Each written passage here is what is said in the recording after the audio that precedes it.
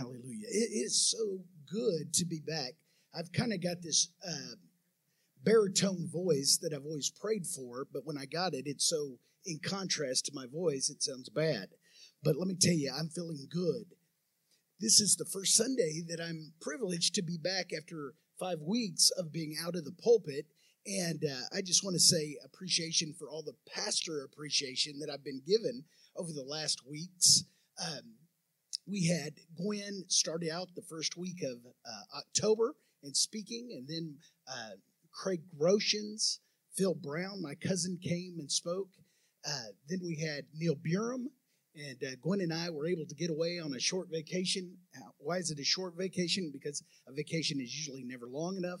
And then Ronnie Horton, right here at our church, was able to speak last week. We're so privileged as a church to have other speakers speak into our life. You know, Gwen and I, this coming first Sunday of January, will be 32 years with our church. And it is always just an amazing thing when I say that outside of my mouth, because sometimes you forget what God has blessed you with. And again, the confession brings about to your mind what good, the things God has done in your life.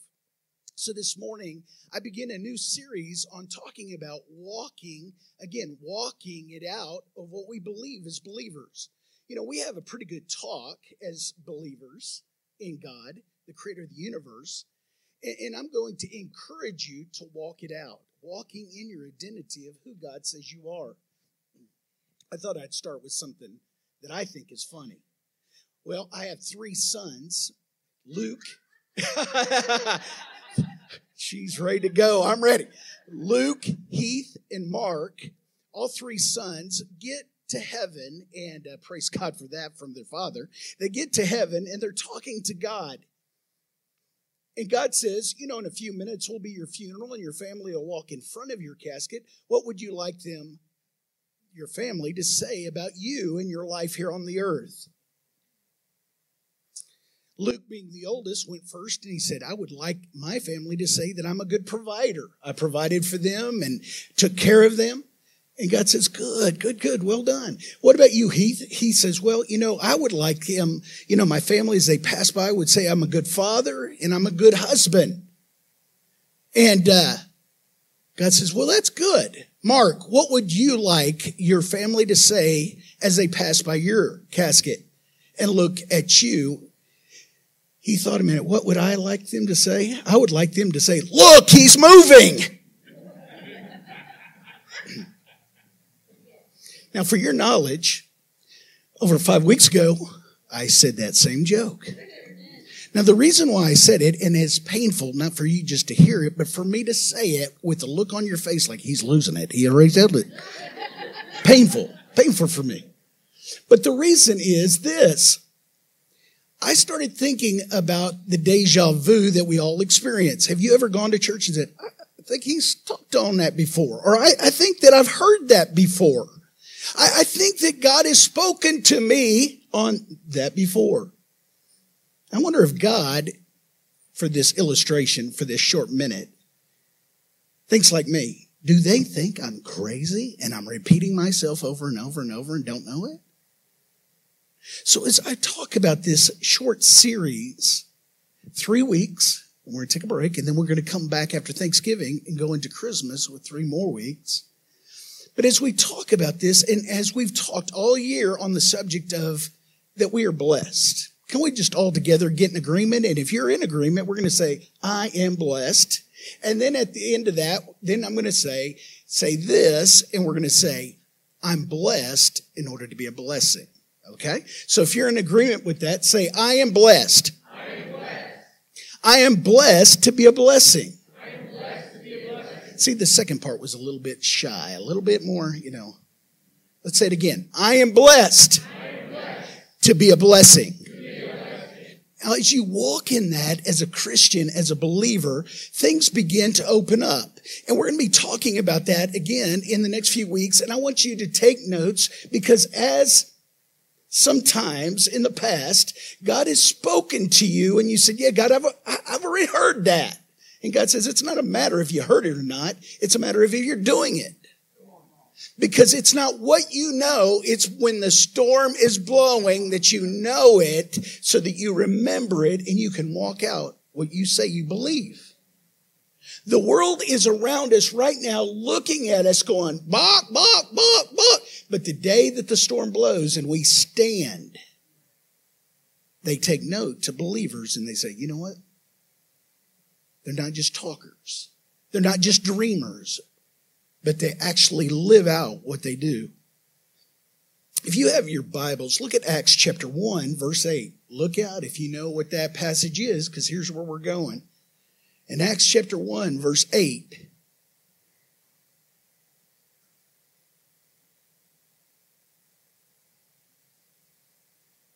it says, but you will receive power when the Holy Spirit comes on you, and you will be my witnesses in Jerusalem and in Judea and in Samaria and to the ends of the earth. I want you to focus on that phrase, but you will receive power. A lot of people have at their feet, at their disposal, power to live out this life, the life of abundant life to the full, to the overflow. They have the power to live it, but they're not taking advantage of what God has offered them. In Acts chapter 2, at this time in history, they've been obedient. They've been faithful. They've been waiting on the Holy Spirit as God had promised them. In Acts chapter 2, it says, when the day of Pentecost came. If you're curious and you're putting 2 plus 2 together, that's why we're called Pentecostals. When the day of Pentecost came, they were all together in one place. And suddenly a sound like a blowing of a violent wind came from heaven and filled the whole house where they were sitting. They saw what seemed to be tongues of fire that separated and came to rest on each of them. And all of them were filled. Hear this. The Holy Spirit filled them inside. Filled them. All of them were filled with the Holy Spirit and began to speak in other tongues as the Spirit enabled them. After salvation, listen to me, there's nothing more important, and you'll hear a lot of things that we talk about encouraging and motivating from this platform. And hopefully we're going to get more and more into teaching on discipline and how to do things, not just to be motivated to do them. But at the same time, I want you to understand that you will never hear something more important than the salvation that Jesus Christ came to offer us. But there's more. See, there's a lot of people that get to that point and they hear that and that's all they have as the believers.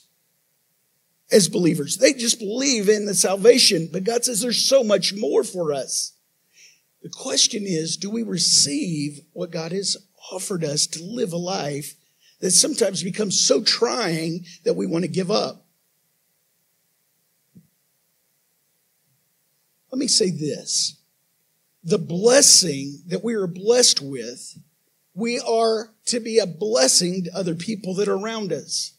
When we are able to receive the Holy Spirit into our life that leads us in all truth, as Jesus said he would, understand that sometimes we think of the Spirit of God as not being God.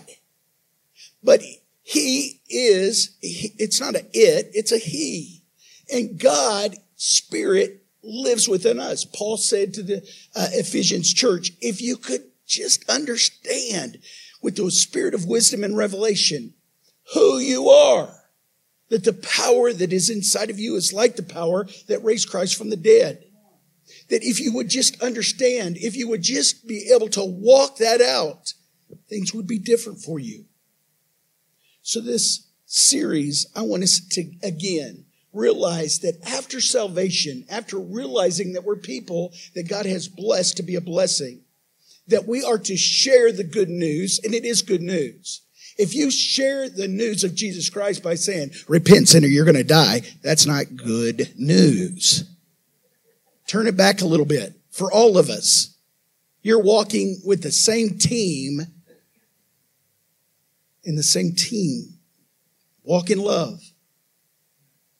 But after sharing the good news, understanding for yourself personally, it's walking out that new identity of being alive because you were dead. Now you're alive. You're not dead in your sins. You're alive and you're blessed and you're a blessed follower of God.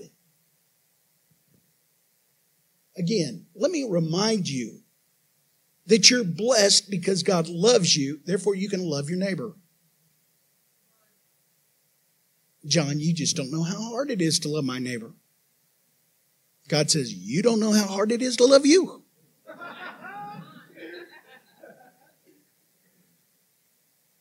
We are blessed because God has forgiven us. Therefore, we can forgive other people. Every time that we come to the excuse in our mind that I can't do it, just apply it to yourself. And all of a sudden, there should be a humility that comes and goes, God, thank you so much for blessing me. But being blessed comes from the outside to the inside. God fills us with His Holy Spirit in order for us to walk in agreement of the abundant life that God has come and given us to the overflow. We have more than enough. Pastor, I just, pray that God just gives me enough and maybe enough for my family. That's a false humility. Understand right now that God has blessed you in order to be a blessing. God, if you entrust with me, I will bless other people.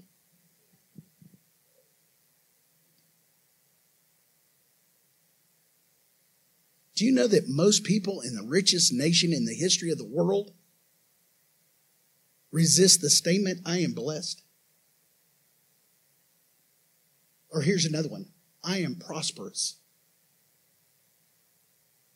When you walk in blessings, as we talk about, there are people that aren't even believers that if you would ask them, can I pray with you about something?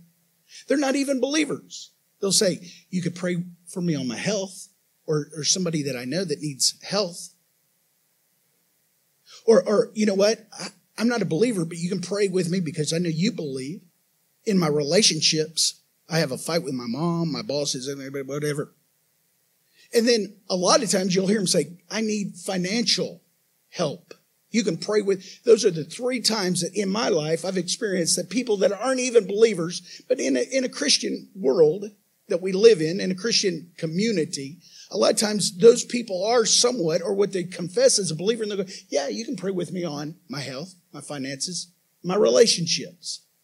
Understand, as believers, until we walk in our identity in those 3 areas of our life, it's hard for us to believe for somebody else. Yeah. And God is looking for those people as examples that are saying, you know what, I'm working on those areas of my life because faith without works is dead.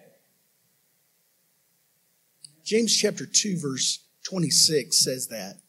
And I want to remind you, because this sets the framework of what I'm talking about the next few weeks.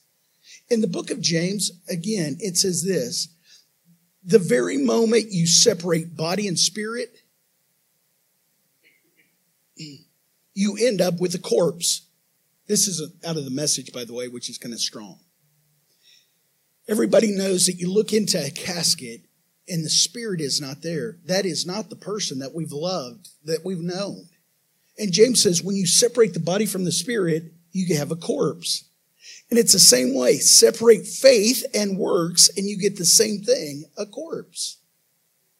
So as we walk by faith and not by sight, understand that when you say, I'm believing for something, somebody ought to be able to say, what are you doing in that? What are you doing? This is part of being a believer and walking it out. Have you ever met somebody that says, I'm having faith for something, but they're not doing anything? Let me exaggerate a point. I'm believing to be a doctor. You going to school? No. How old are you? 105. I don't think you're going to be a doctor. What's your works? Are you going to school? Are you So what I'm saying is, when we talk about walking out our identity and walking by faith, there is a part that we add our works, our faith, by doing. Now listen to this. In Galatians chapter 3, verse 14, God says, or Paul says, He redeemed us in order that the blessing given to Abraham might come to the Gentiles through Jesus Christ, so that by faith we might receive the promise of the Spirit. Again, going back to God saying that the Holy Spirit was going to fall on the face of the earth for the believer to have the Holy Spirit of God inside of him. If you'll stop for a minute and just realize that Moses, leading the children of Israel, he's up on the mountain of Sinai, and God says, I'm not going with you because of the disobedience. And Moses says, I'm not going, God, if you're not going. I got to know that you're going with me because, God, that's who we are. We have to have your presence. We have to have you with us. Now listen to me right now. In all love of the people, for 31 years and going on 32 years as a minister, I've tried to encourage and tried to get people to understand that the Holy Spirit living and residing in us is so amazing. That if you're able to answer the phone call, if you're able to listen and as he speaks to guide us in all truth, a lot of the problems that we deal with that get us to the point of going, God, I give up. Or at least getting weary to the point of saying, God, I don't know if this is for me. If we would listen to the Holy Spirit would bring us through those storms that we've gone through. The title of my message today, if you're writing it down, is this: someday or day one, you decide. Someday I'm going to do that. I'm going to allow the Holy Spirit in my life. I'm going to one day, someday in the future, I'm going to decide. Or you can say, today is day one. This is the day that I'm going to walk in the identity of allowing the Holy Spirit to speak to me, not allow the circumstances of the moment to dictate who I am.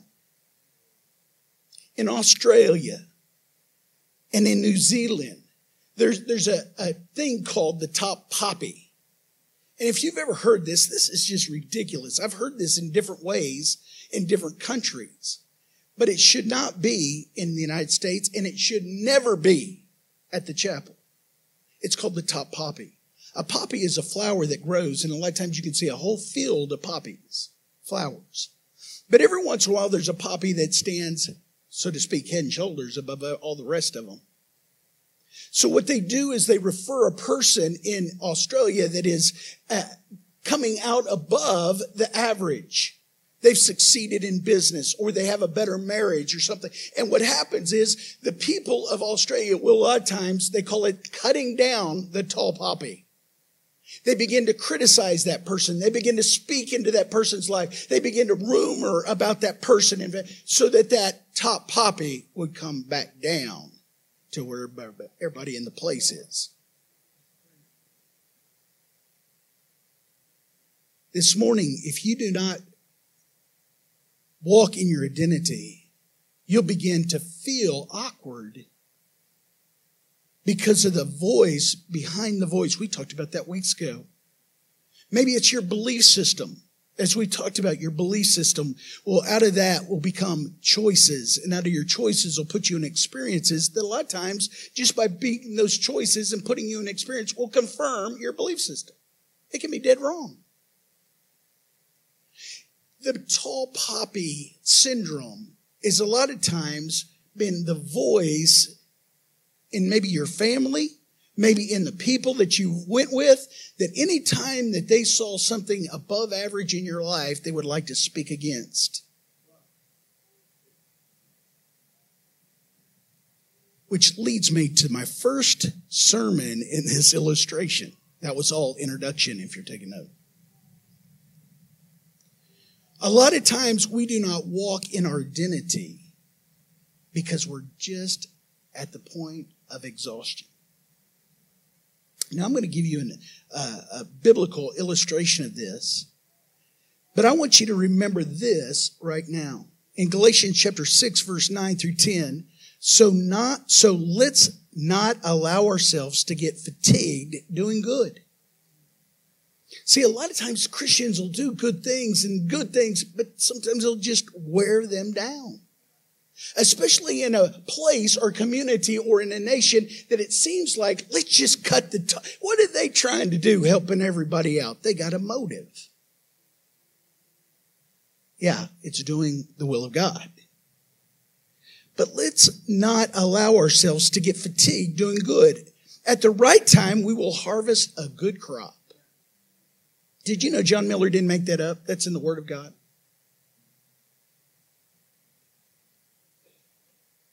Can I get an amen from that? Okay, I just needed that little confirmation there. At the right time, we will harvest a good crop if we don't give up or quit. Right now, therefore, every time we get the chance, let us work for the benefit of all, starting with the people closest to us in the community of faith. So let me give you an illustration of this that really has been hitting me, especially during this time of rest. As we come into the month of November, as we all know that this is a time that people call is the holiday season. It comes into Thanksgiving and you start seeing the Christmas things before Thanksgiving. And sometimes even in October. You can go trick-or-treating in a Santa Claus costume now.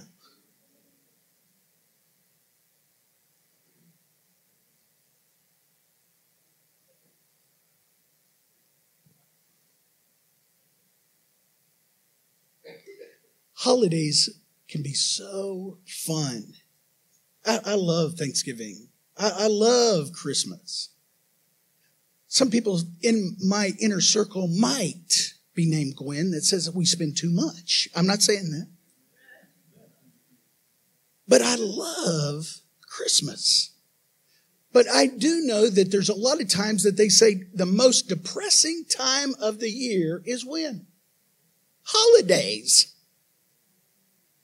So as we get into this season and we're talking about walking in our identity, I want us to start with this because it's so doable. It's so fixable. I want you to see the story of the man of Elijah. Elijah is one of those guys in the Bible, in the Old Testament, that you would think maybe never touched the ground. He was so spiritual. He just kind of, hovered 6 inches off the ground wherever he went. Miracle after miracle after miracle after miracle. Now, let me show you this. Some people might think he's 100 years old and he's got a beard down to the ground and he has a flowing robe, whatever your take of Elijah is. Here, let me give you some passages of Scripture talking about him, of being exhausted, okay? The story is like this in the little window of his life that I want to talk about today. Elijah has been born and is the mouthpiece of God. Understand this, the mouthpiece of God, which the Holy Spirit resides in all of us. But then in the Old Testament, God put his anointing on a prophet or sometimes a king like David. But the anointing is on a man named Elijah that has just been chosen in a time in history that his king Ahab and his queen Jezebel, you don't even have to know a lot about the Bible to know that they're wicked. Just the reputation that follows them, they're wicked royalty. But they're wicked because of their opinions that God is not who he says he is and will do what he says he could do. Now listen to that. Because right now in the community that we live in, we could say the world, we could say the nation, but the world that we live in, the community that we live in, speaks against that God is who he says he is and can do what he says he can do. That circumstantial, that voice in your life that says, do you really think that? Was that really for you? Do you think that's really for you? Do you think that's just for the people of the Old Testament, New Testament, whatever? And a lot of times we'll allow someone else's belief system to supersede or play the trump card over the Word of God. Ahab and Jezebel's voice is that God is not who he says he is and can do what he says he can do. They even begin to put prophets that are anti-God in place. They were 450 prophets of Baal. There's like 400 also false prophets of Ashnar that ate at their table. They were going out and killing the prophets of God. Can you believe that the nation of God that brought them out of slavery into a promised land, they're drinking milk and, dancing with grapes.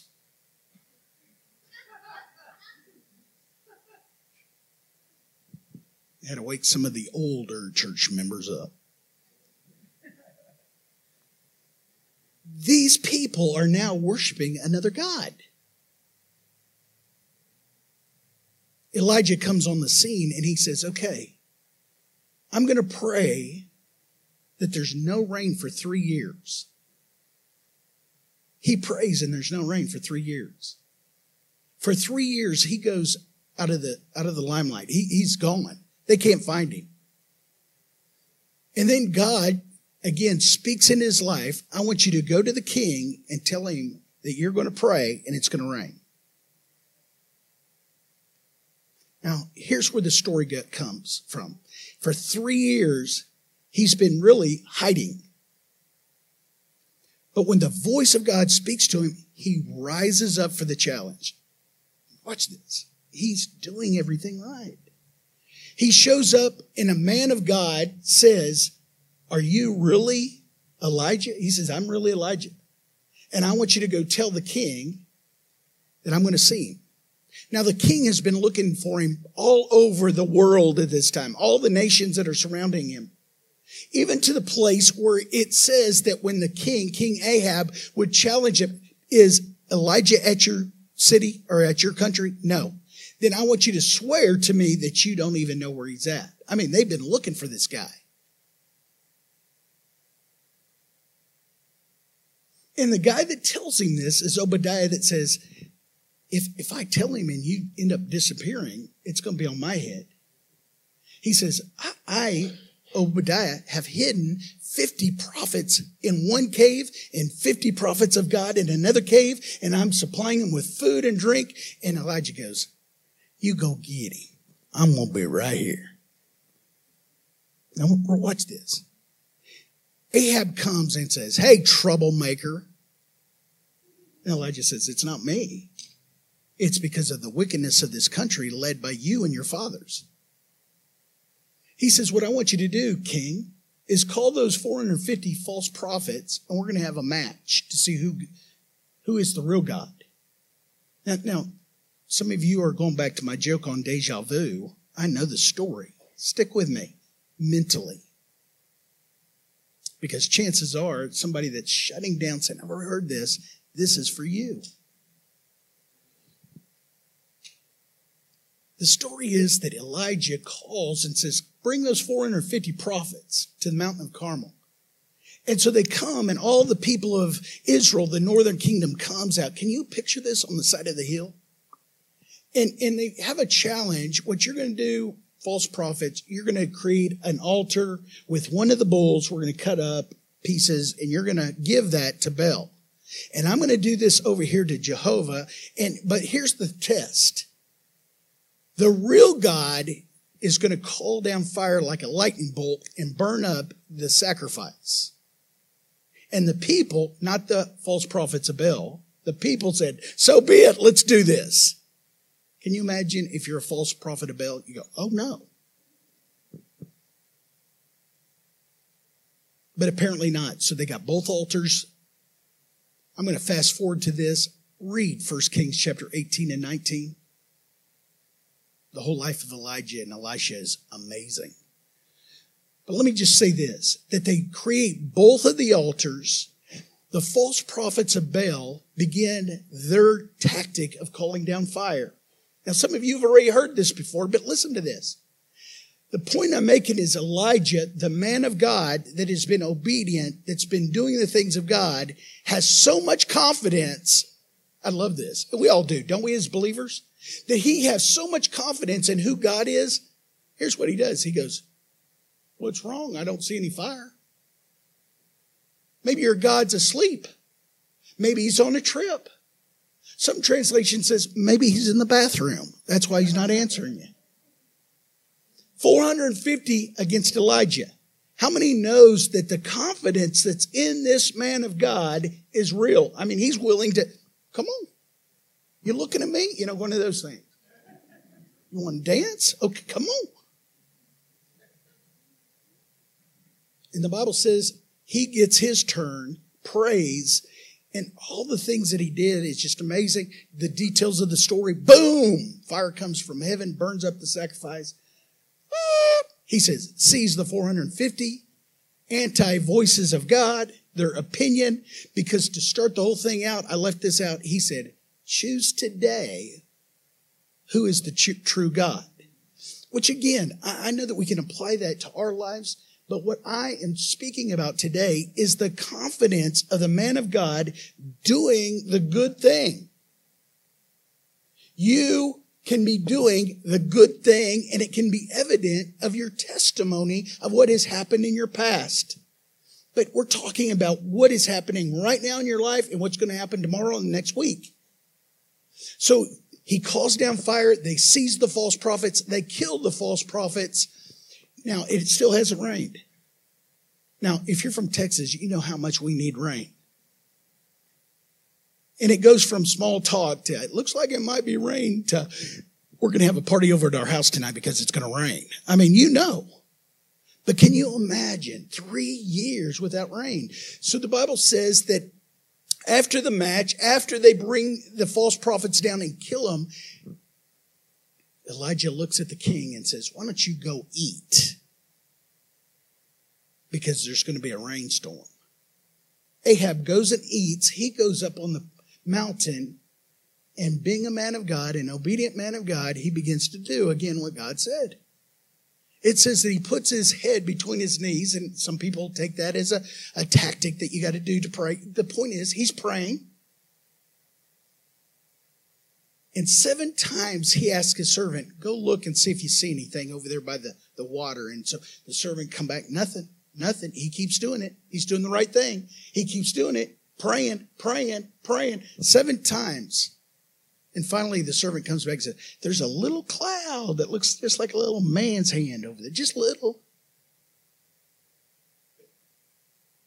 Faith is being sure of the things you hope for, certain of the things you do not see. So he's going, what I'm believing for with faith, I see the little bit of manifestation of rain is on the way. He goes down to the king that's probably got a, turkey leg in his mouth. I don't know. He's eating.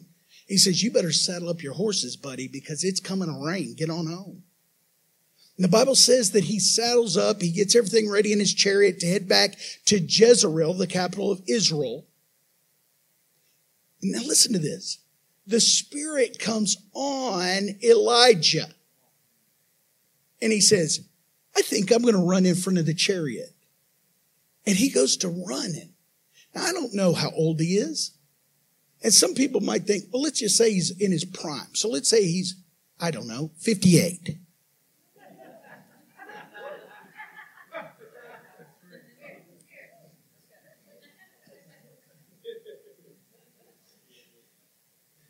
He runs ahead of the chariot all the way back to the palace.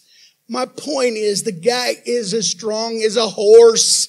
He's doing everything right. He just saw God's hand move. He is celebrating. He's called down fire. He's prayed, and it's rained after 3 years on the time period that he's praying. Come on. He has won the people's heart. Apparently, it looks like he's won the king's heart. But who hasn't he won? The queen. Ew. Now hear me. The is maybe the circumstance in your life. Sometimes it could be your health. Sometimes it could be your finances. Sometimes it could be a relationship. I didn't say your wife. I didn't say your husband. But that you haven't convinced them yet.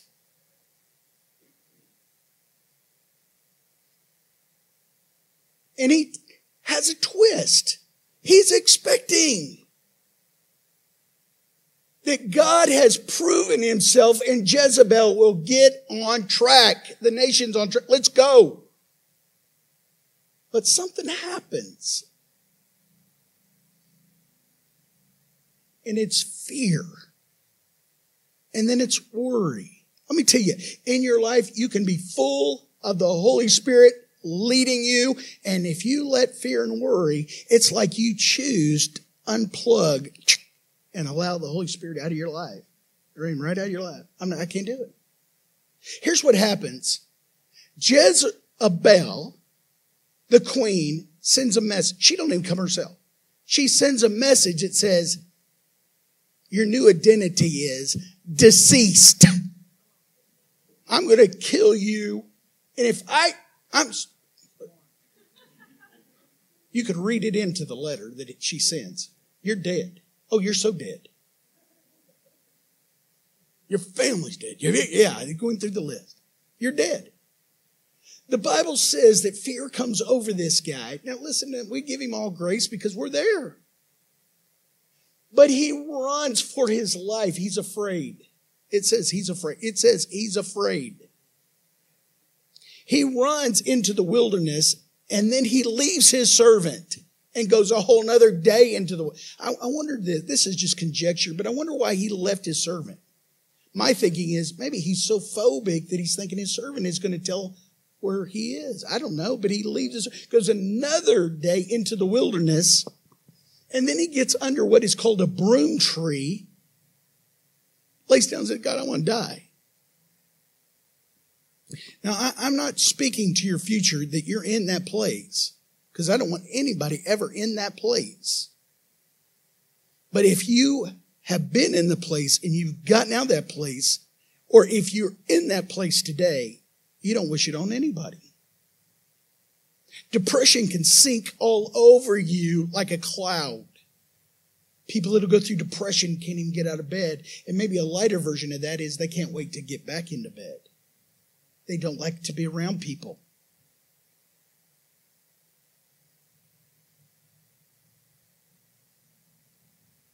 This is a guy that said the drought is over. This is a guy that's called down fire. What is going on?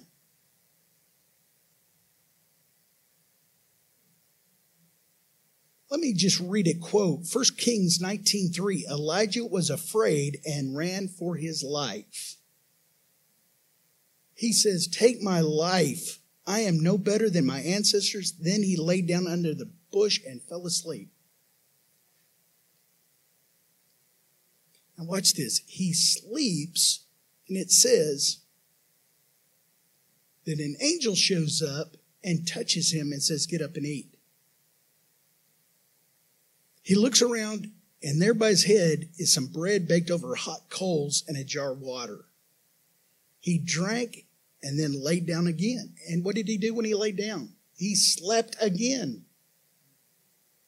Now, some people are thinking, you know where I'm going. You just stick with me because I think you're going to be surprised. Then the angel of the Lord came back the second time and touched him and said, get up and eat. The journey is too much for you. So he got up and ate and drank.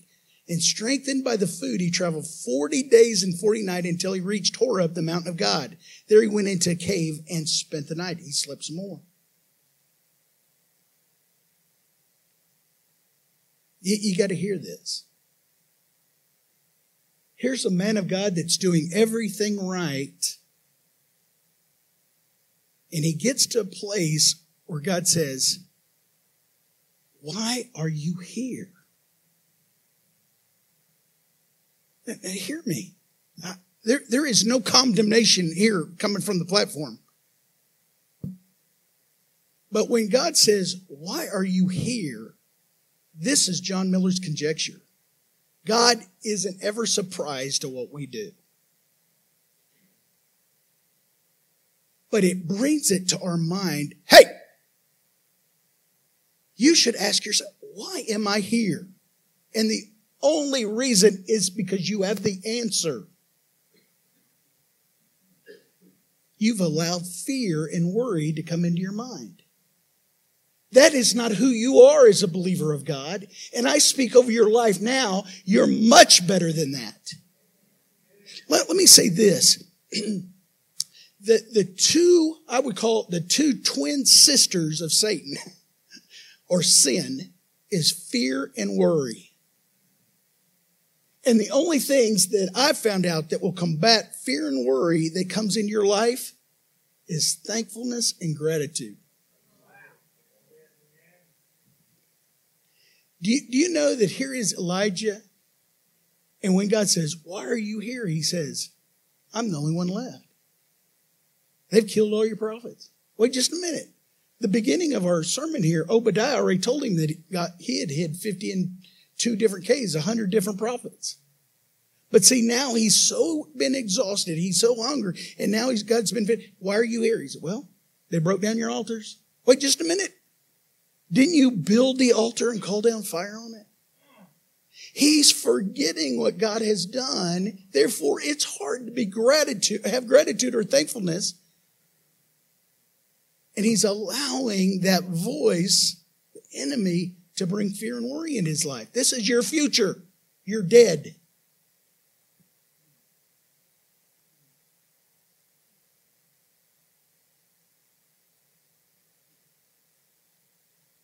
At the right time, we will harvest a good crop if we don't give up and quit. See, here he is. He's thinking, Satan, I don't know, maybe a friend, maybe it's just somebody has spoken into his life before that now is confirming what the enemy has spoken over his life in the circumstance. His belief system has changed by calling down fire, by praying down rain. Now it's changed again because he's made a choice that he's dead, that Jezebel can kill him. It is such a contrast that we as believers think, well, he was a prophet of God. Let me say this, and I'm going to say repeat me on this. In James, brother Jesus, James chapter 5, New Testament. Say New Testament. Say New Testament. Everybody's going to realize that James in the New Testament quotes about Elijah. And he says this in chapter 5. Elijah is a man just like you and me. That by faith in praying, prayed that it would not rain for 3 years. Then he prayed again and it rained. So what he is saying is you and I are just like Elijah in the power to be able to pray with a powerful prayer. But listen, if we're just like Elijah and can pray a powerful prayer, we're just like Elijah and allow fear and doubt and unbelief to come into our life.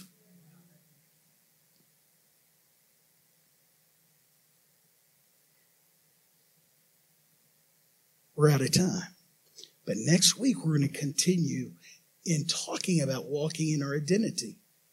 If you say, what was today's message? I don't remember. I don't know. Remember this face. No, I'm kidding. The point of my message is that when you allow fear and doubt to come into your life, you cease to walk in your identity. When you cease to walk into your identity, not only are you affected, and sometimes depression can come into your life, but you're affected that you're not walking out but the people that are around you are affected because of the ripple effect. How you doing? Not good. You been okay? Just skimming the top, just trying to get through. Boy, this voice sounds pretty good at that. The complainer, huh?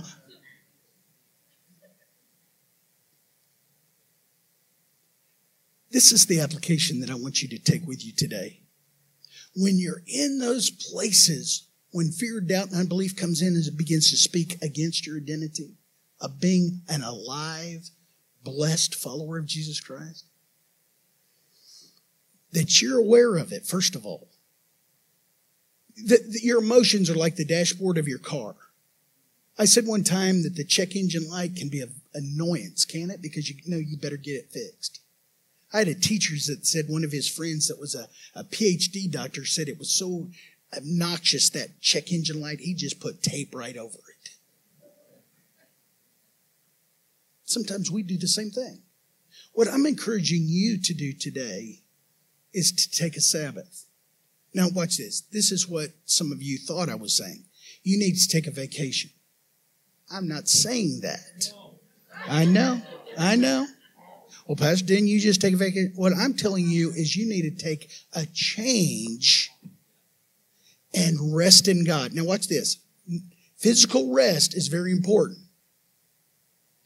But sometimes you need a change in, like, Gwen and I were able, and let me tell you, I'm telling you, I'm blessed to go on a 7-day cruise. That's right, 7 days. And if you want to hear some of the details, come on. I had monkeys on me. I had birds on me. I rode, anyway, good, do it. Come on. But what I'm telling you today, as a follower of Christ, to take a 7-day trip with God. In other words, you just take some time. I'm going to take off work. You can take work off. But maybe you need to get up a little bit early. Maybe you need to stay up a little bit earlier. Maybe you need to turn off the TV. Maybe you don't need to go out to eat and do a little fasting. Maybe you need, but you do something in the power of God, and you say, for a Sabbath, I'm going to spend more time in this season than typically I do, because I am just so tired, and I'm wondering, what happens if this happens? I'm going to do that. What if they quit? What if that happened? And all that fear and doubt, out. Get it out. And you begin to walk again, and you begin to see the clouds of all that darkness and everything, that Jezebel spirit coming on you. And you say, I'm not doing it. Now watch this. In just a few minutes, I'm going to, again, bring to your mind the remembrance of what Jesus did for us in taking the Lord's Supper. This goes all hand in hand with this message today. I'm going to ask our worship team to come up. If you have the little communion sacraments, which is the juice and the bread, you might want to already just kind of pre-start the little thing, because it is hard sometimes to get up.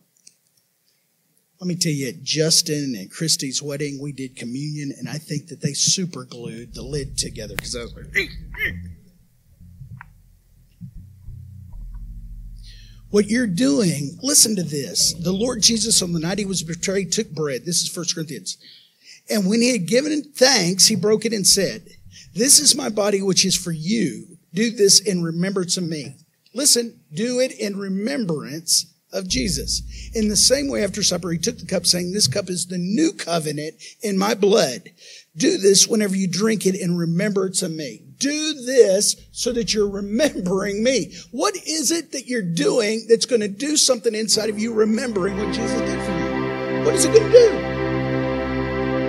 It's going to remind you of the covenant, the agreement that Jesus said is yours. That's why he did it. That's encouraging. That's exciting. You know, God, are you sure? Take the Lord's Supper. Stand on what he said that we can stand on in the covenant, the agreement of the believer. For whenever you eat this bread, that's what we're going to do, and drink this cup, you proclaim the Lord's death until he comes. Remembering the covenant. Remembering you're a blessed person in order to be a blessing. Can I tell you something? Can you take this? It's remembering who you are so that we can act like it. It's in our behavior. This is who I am. You're just acting like Jesus. Thank you for that comment. That's what I was aiming for. You're just a little Christ-like person. Amen. I'm not going to accept that top poppy syndrome cut down. That's a compliment to me. I'm going to walk the things that God has out for me. Let me encourage you, quit saying things like, I've had enough. Quit saying things like, I give up. You might be spiritually tired. It's okay. But it's not okay if you come from here to another level of just accepting it. God has given you a way out. The grace is amazing because it's there for you at every place. Today, you decide. Someday I'll do it. Today is day one. I want us to encourage each other to say, today is day one. I'm walking in my identity. Before we take a break, I've asked Lisa to sing this song. And as part of our godly confession, I want you to sing it. Elijah says in his confession, I'm the only one, and they're going to kill me too. I'm not going to confess that. As you sing these words, they're going to